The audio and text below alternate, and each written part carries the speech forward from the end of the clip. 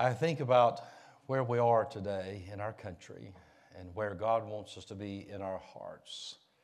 And God is for life. That's His heart. He is the giver, the author and giver of life itself. I want you to see this picture that we took in December of 2022, the old city of Jerusalem at the Holy Cafe next to the solid gold menorah there in the public square. And I edited a little bit with what's going on in that country. We're praying for the peace of Jerusalem, but I wanted you to get a sense, without the identities of any of these folks, what was going on right behind our table as we sat there. And this young boy, they were tossing up in the air back and forth, and they were so excited about it. And he was so excited because it was a bar mitzvah. How many of you have heard of that? You've heard of that expression, and I trust that you understand perhaps a little more fully what that means. It's a religious initiation ceremony of a Jewish boy who's reached the age of 13. And he's regarded ready now to observe religious precepts and eligible to take part in public worship. It's a time of great celebration, not only for the child, but also for the Jewish people, who in the Old Testament regarded children as a blessing and a gift, a reward from God. Children were celebrated and prepared for a life of service devoted to God. That's the way they viewed children. We should view children in like manner. They are a gift from God. The fruit of the womb is His reward indeed. As we think about this, we think about our country. Each January, pro-lifers gather in Washington, D.C. for an annual March for Life to stand up for the unborn, to give a voice for those who do not have a voice. They're celebrating being a part now of more of a pro-life generation. Now that we've seen Roe versus Wade overturned, we're pursuing a culture of life, and Amelia was there. We commend her and thankful that she was able to be a part of that. But we're to be a voice for God. And we think about these precious little ones. We've got to understand what life is and where it comes from and how we're to respect it. We're to encourage a culture of life. Life, liberty, and the pursuit of happiness. This from our United States Declaration of Independence. This phrase gives 3 examples of the unalienable rights which are acknowledged by us as a nation that are God-given. Government did not give us these rights and cannot take them away. Government is raised up by God simply to help protect them. And that is where God wants us to be. These children should have the opportunity to be born that they might have life. Life is the very first gift from God, right? From life comes liberty, freedom, and the pursuit of happiness. A life filled with faith and conviction that there is a God in heaven who put me in this world for a reason. And I want to find out what that reason is so I can fulfill it with my heart and my soul. There's so many people in this world, young people, who are taught there's no God. There are no absolute truths or morals in this world. Live and let live. Live as you please.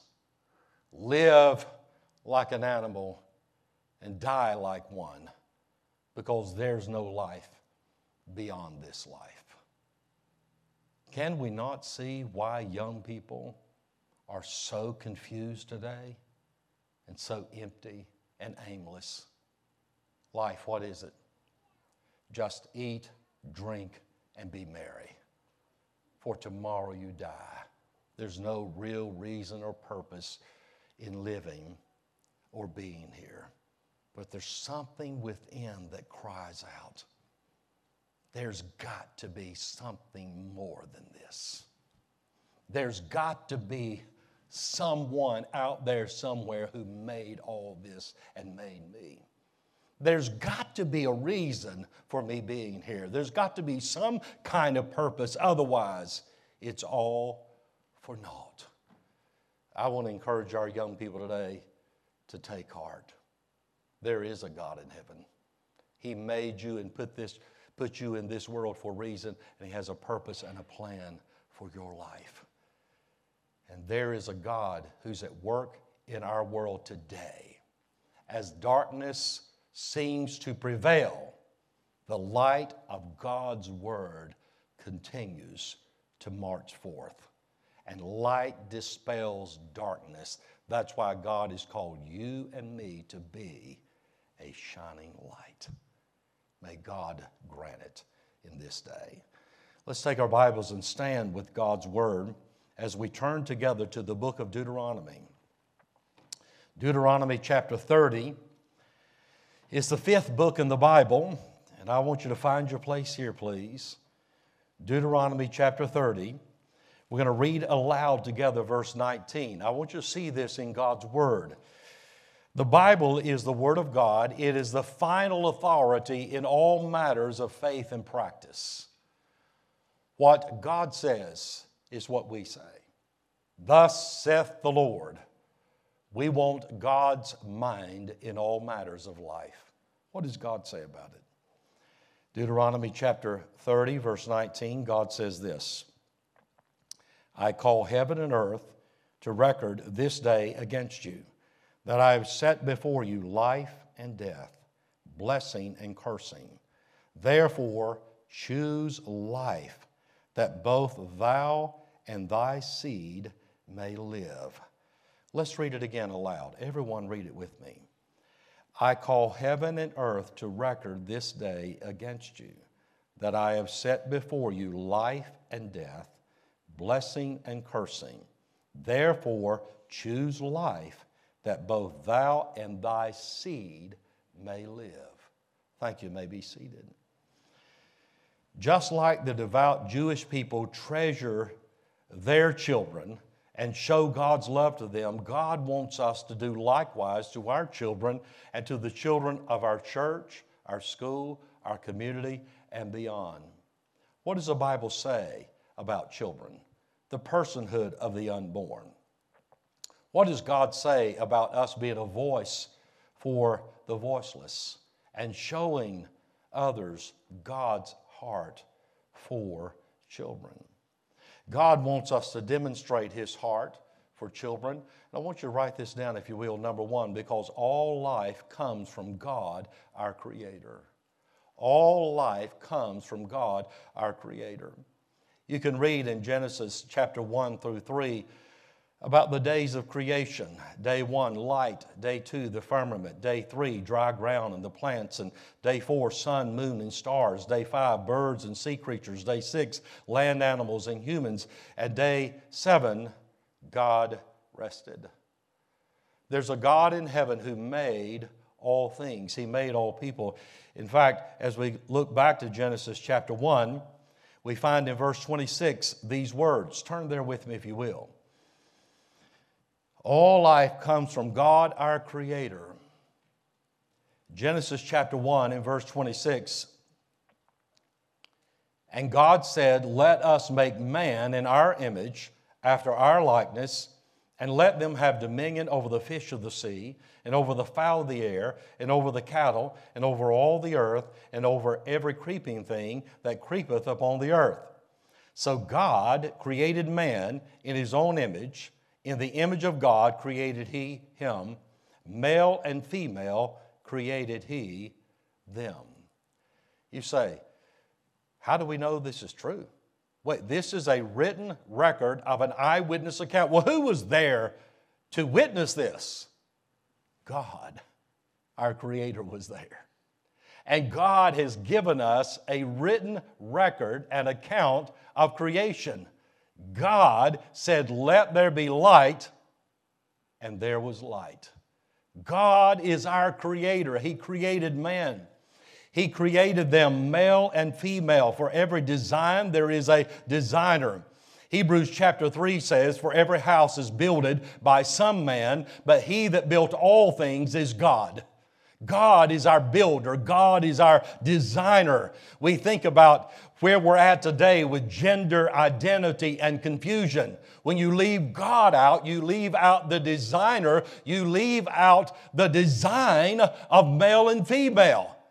Man becomes his own God, becomes his own designer and says, well, I think it ought to be like this, and I think maybe we could try the other. One said this about societies: gender obsession has occurred numerous times in history. Greece, Rome, America now, and more.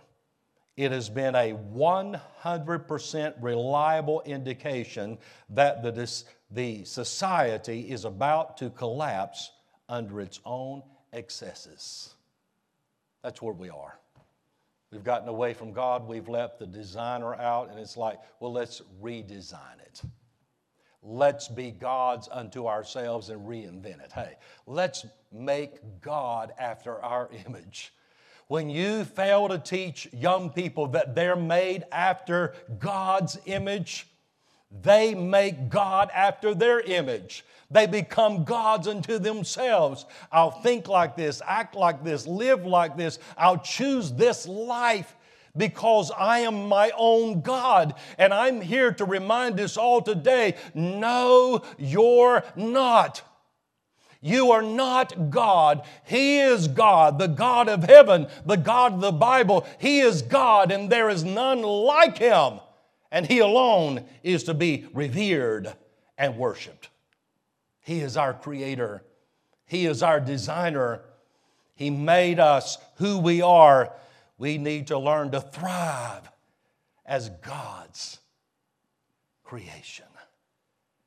I want to find out why God put me in this world. I wanted to as a senior in high school. That's why I went to church the first Sunday of 1981. I thought, wow, I believe there's a God, and I want to find out why He put me here in this world. I'm so thankful today that I've been living with purpose. God put me on a mission when He called me to this church. It's a mission. And it's something to give my heart and my life and my soul, my very being to. In season, out of season. In every way to strengthen it, to give toward it, to build it up, to help develop it forward. And by the way, that's not just like a physical plant or like a church building or campus. It's you, your life, your heart, your mind, your family, your marriage relationship, your parenting, young people with navigating the challenges of life and temptation, and even what it means to just be real and honest about the struggle that's in a genuine Christian. Sin is still present. The old nature is still there. And the old and the new are like titans going to war each day within. And that doesn't make you a bad person because you struggle. It makes you someone who's genuinely redeemed. Because before I got saved, I didn't struggle with my sin. I just did it. I just went out and did what I wanted to do, lived like I wanted to live. It didn't bother me at all, but I got saved and then sin bothered me. And then sometimes it bothered me so much that I started beating myself up, and God had to help me with that. As I read Isaiah 53, He was wounded. He was wounded for our transgressions. He was bruised for our iniquities. It's like the Holy Spirit witnessed with my spirit. I took your beating on Calvary. Quit beating yourself up. And I stopped it right there. And I said, thank you, Lord. But I'm so unworthy, Pastor. Yes, you are. So am I. It's not about our own worthiness, righteously speaking, because we have no righteousness to offer Him. All of our righteousnesses are as filthy rags in His sight. We fall short of His glory. We just can't get there on our own. But God in love and mercy sees us as made in His image. He created us. He's the one who gave us life. And He's the one who wants to redeem us and give us life anew. Oh, what a Savior. What a God.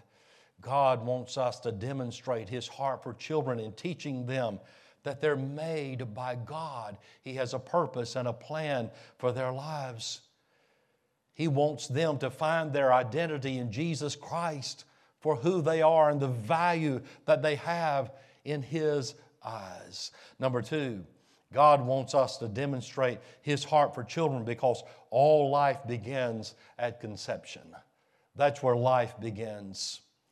We read in Luke chapter 1, verse 40, about how Elizabeth heard the salutation of Mary, and she was with child, and the babe leaped in her womb. Think about that.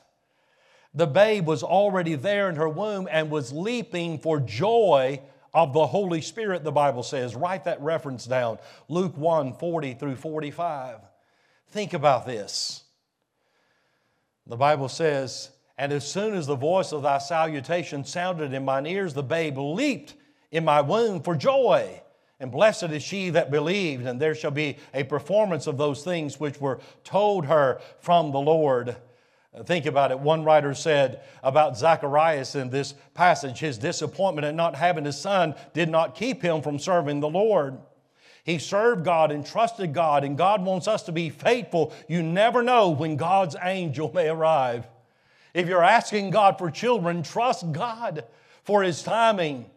Have faith in God. There's a God in heaven who is the author and the giver of life, and He's able to bless with children. The Bible says in Jeremiah chapter 1 and verse 5, "Before I formed thee in the belly I knew thee, and before thou camest forth out of the womb I sanctified thee, and I ordained thee a prophet unto the nations." Think about this God of heaven. He hears the prayers oftentimes for parents, want to be, desire to be, longing to be moms and dads. God, would you give us a child? And the Bible says that these children are the heritage of the Lord, and the fruit of the womb is His reward, Psalm 127:3. Children are a great blessing to be embraced, not a burden to be shunned and cast aside. This is the gift of God. And oh, what a treasure it is. As we get older here now, I didn't say old, I said older, all right? Write that down, E-R. Older. Rebecca and I, our lives are filled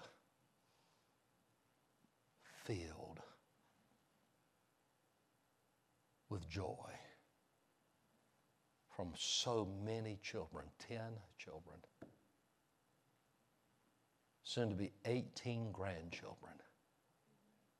Our children, our in-laws, our grandchildren, our life is full to overflowing.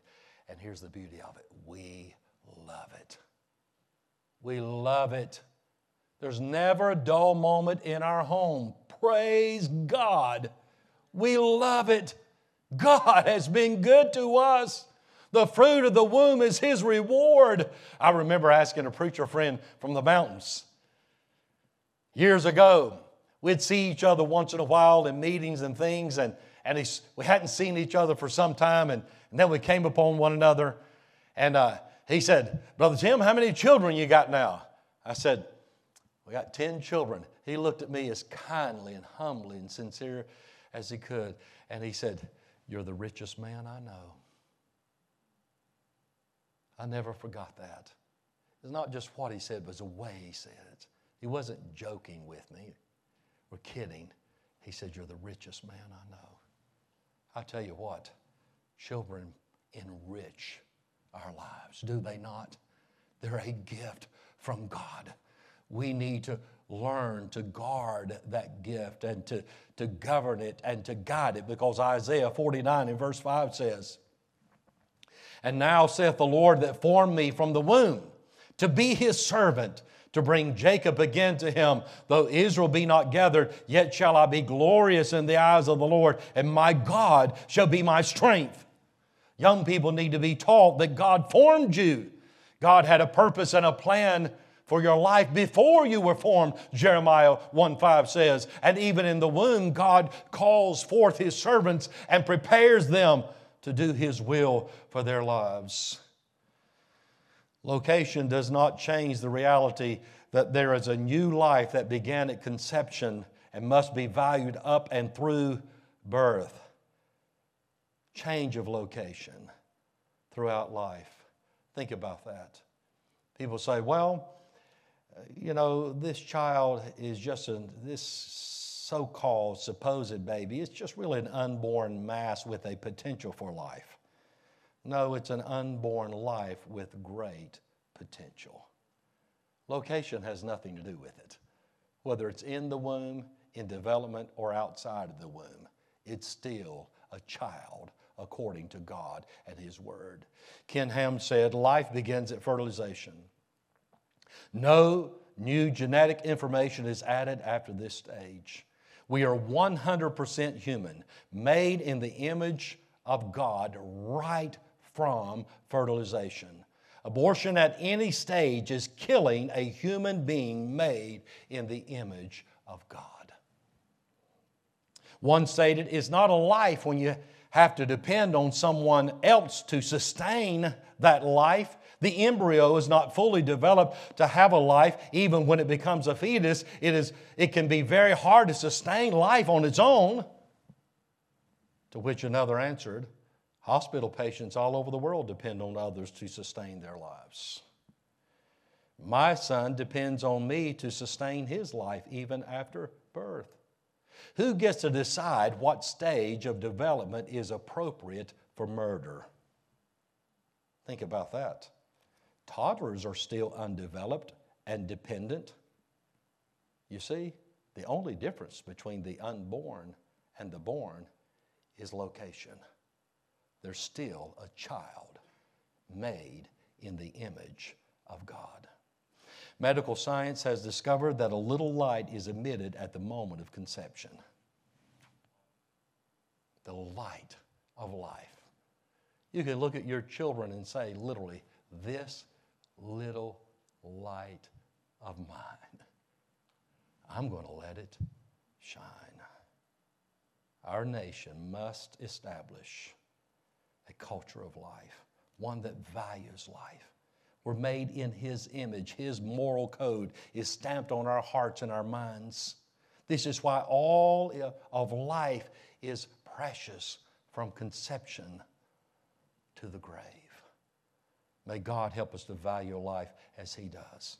And may we demonstrate His heart for children. As we think about what God is doing, all life is created by God. All life begins at conception, but then lastly, because all people have value and purpose. I want people in this city to know you can talk to that pastor or talk to a member of Shining Light Baptist Church, and they'll be as kind and respectful toward you as an individual made in the image of God and one for whom Jesus Christ died as anyone else. They're not a respecter of persons. They look at you and they see, hey, that's someone made in the image of my God, the one that I love and serve. That's someone that Jesus died for just like He died for me. And I'm going to love them and pray for them and try my best to show them the truth of the gospel. Isn't that right? Because all life has value. All life has purpose. The Bible says in Psalm 139 about this matter of God being our creator. He has a written plan for our lives, a poem or a book even. Think about it, is what God's Word indicates. I will praise Thee, for I am fearfully. That means reverently. I respect the very hand of the designer of my life. And wonderfully made. That means distinguished, unique, individual. Marvelous are Thy works. That's the word there. Works means a poem, a book, a story. Your life has a story that God has already written. And it's simply being unfolded and written day by day, one chapter at a time. Can you imagine that? God has a story for my life. We live our lives, Psalm 90, as a tale that is told. There's a story. And by the way, some of us, we've got some amazing chapters, do we not? But here's the good thing about the story of your life and mine. The emphasis is not on where we've been and what we've done and what we faced. It's who God is and how good He's been to us. How merciful our God has been. It says that my soul knoweth right well, my substance was not hid from thee when I was made in secret and curiously wrought in the lowest parts of the earth. Thine eyes did see my substance, yet being unperfect. Now think about it. In the womb, unperfect means undeveloped. From the egg to the zygote to the embryo to the fetus to fuller development as a child to delivery. God was overseeing that every step of the way, is what the psalmist is saying. And in thy book, a writing, the story is the thought. All my members were written, which in continuance from sunrise to sunset, a life story that is unfolding from the beginning of life all the way through until the end of life on this earth. Think about it, in continuance. That's a thought. God has this story written from the beginning of my life all the way through. That's why we should learn to humble ourselves and deal with the challenges of life in faith. Lord, I'm looking for you. Where are you in this matter? What is your mind? What are you trying to say to me? What are you trying to teach me, Lord? Oh God, you have a purpose. You've allowed this for some reason. Help me not to harden myself and turn aside, but in faith, help me to draw close to you and say, oh God, Lord, continue in the writing, in the unfolding of the story that you have written for me, which in continuance were fashioned as a clay formed by the potter, when as yet there was none of them. Psalm 139, verse 14 through 16. There's a God in heaven who made you. You have value. You. Young people can be awkward sometimes, right? How many of you remember the awkward years? How do I look? Sometimes a daily glance in the mirror is dreaded. Nothing's right, because I'm always comparing myself with my friends. My hair with theirs, my nose with theirs, my eye color, young people, especially in junior high, or my physique with theirs. Me and my brother Terry used to stand in front of the mirror. I can see us right now. If that mirror could laugh, that mirror would hee-haw. I promise you that. I'm telling you, I can see us right now. All this kind of stuff. I'm telling you, we were just flexing there. And I mean, when I was a teenage boy, I was so skinny, like one fellow said, I was so skinny I had to jump around the shower just to get wet. I'm telling you, it was amazing. And here I was. I mean, the Bible says a young man glories in his strength. And I'm telling you, and I'd look at my muscle and I'd look at Terry's. I said, my arm's bigger than your arm. I'm stronger than you. And it's like, all right, let's go out here and let's settle it. And I'm telling you, we often did, just one thing led to another, and then we're at each other all over again. But I think about that.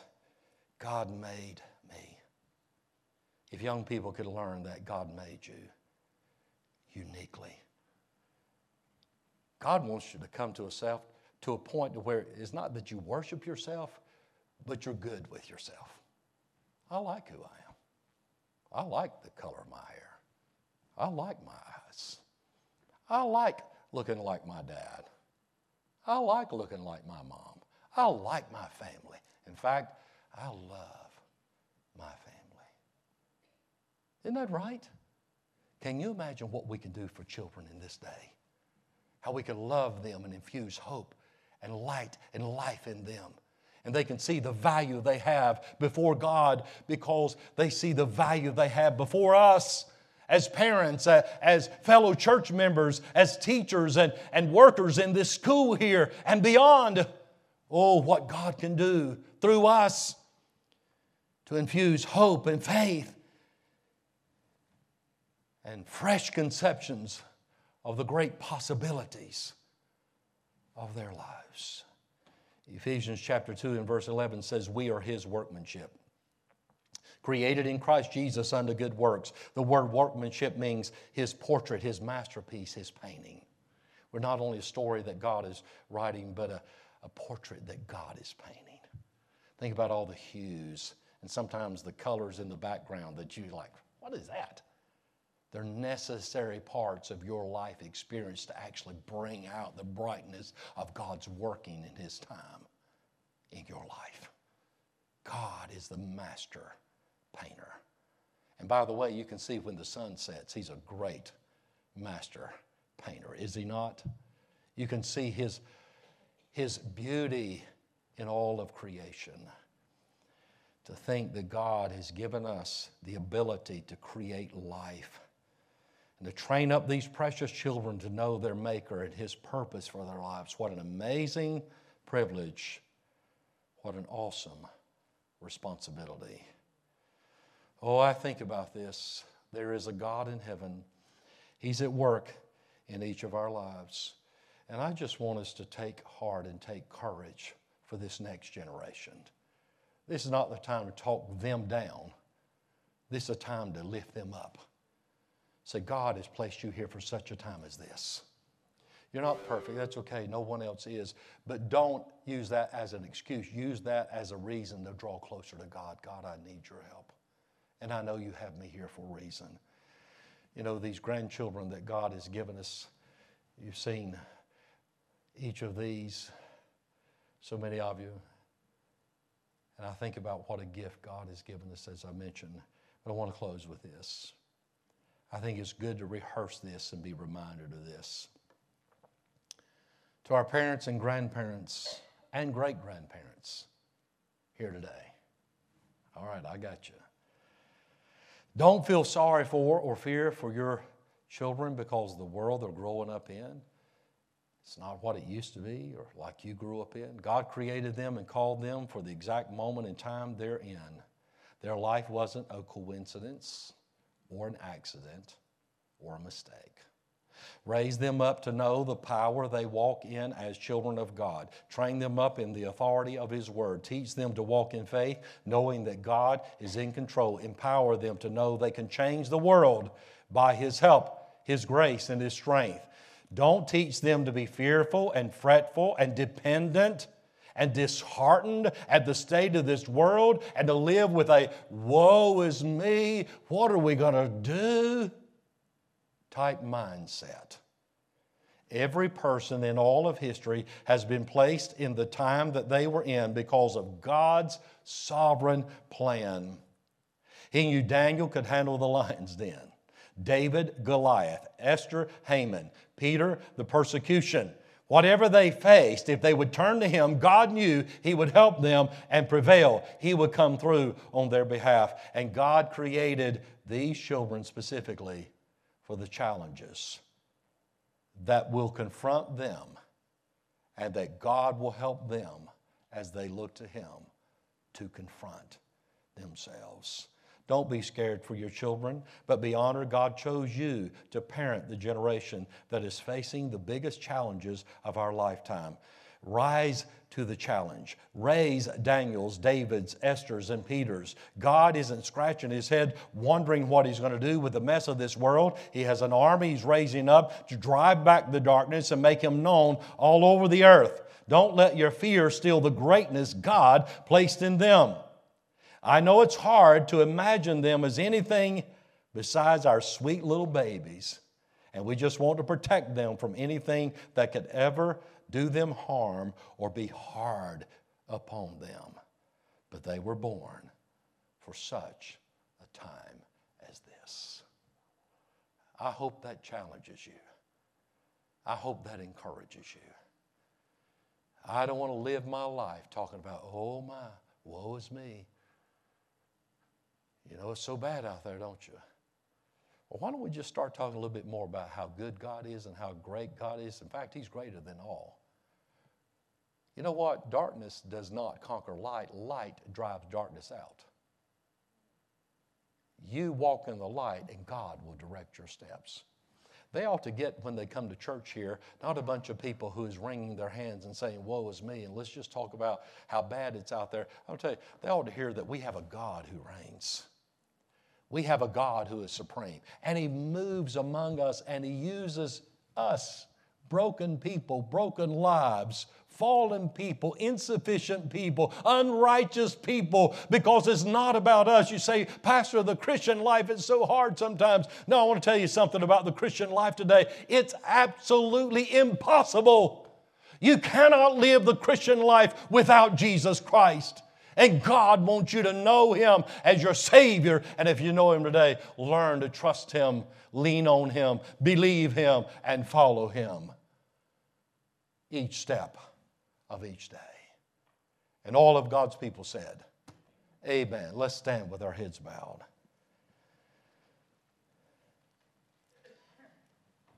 I hear people say, well, I'm not going to bring any children into this world. It's getting so bad, I'm just not going to do it to those children. You'll rob those children of knowing the God who made them and the God who can help them prevail upon any challenge, any circumstance. Don't do that to those children. As the coach said, hey, let them be born. Give them the opportunity that God has given us to believe Him, to serve Him, and to stand for Him in this hour. You know what I believe the Lord would have me to do this morning, or us to do together? If you have children that are with you, especially today, I want you to come with them to this altar right now. If you have children with you, come right now with your children if you can. And if not, I understand that. But if you can and you want to come, I just want us to come as parents and pray with our children. Would you just come? We're just going to come and stand along here and pray. You say, well, our children are out in the nursery. Well, just come on and pray for them anyway. Because I'm going to invite others to come. If you have children, maybe you have adult children like Rebecca and I. Maybe you have grandchildren. We know that many of them are not able to be here, but I want you to come and pray for your children wherever they are. If some of you are praying for God to bless you with children, I want you to come and say, Lord, in your time, we just trust you with blessing us with children. I want you to come. But if you want to come and pray for your children, if they're here, I want you to embrace them and I want you to pray together as a family. If you have grandchildren here, just embrace them, pray for them.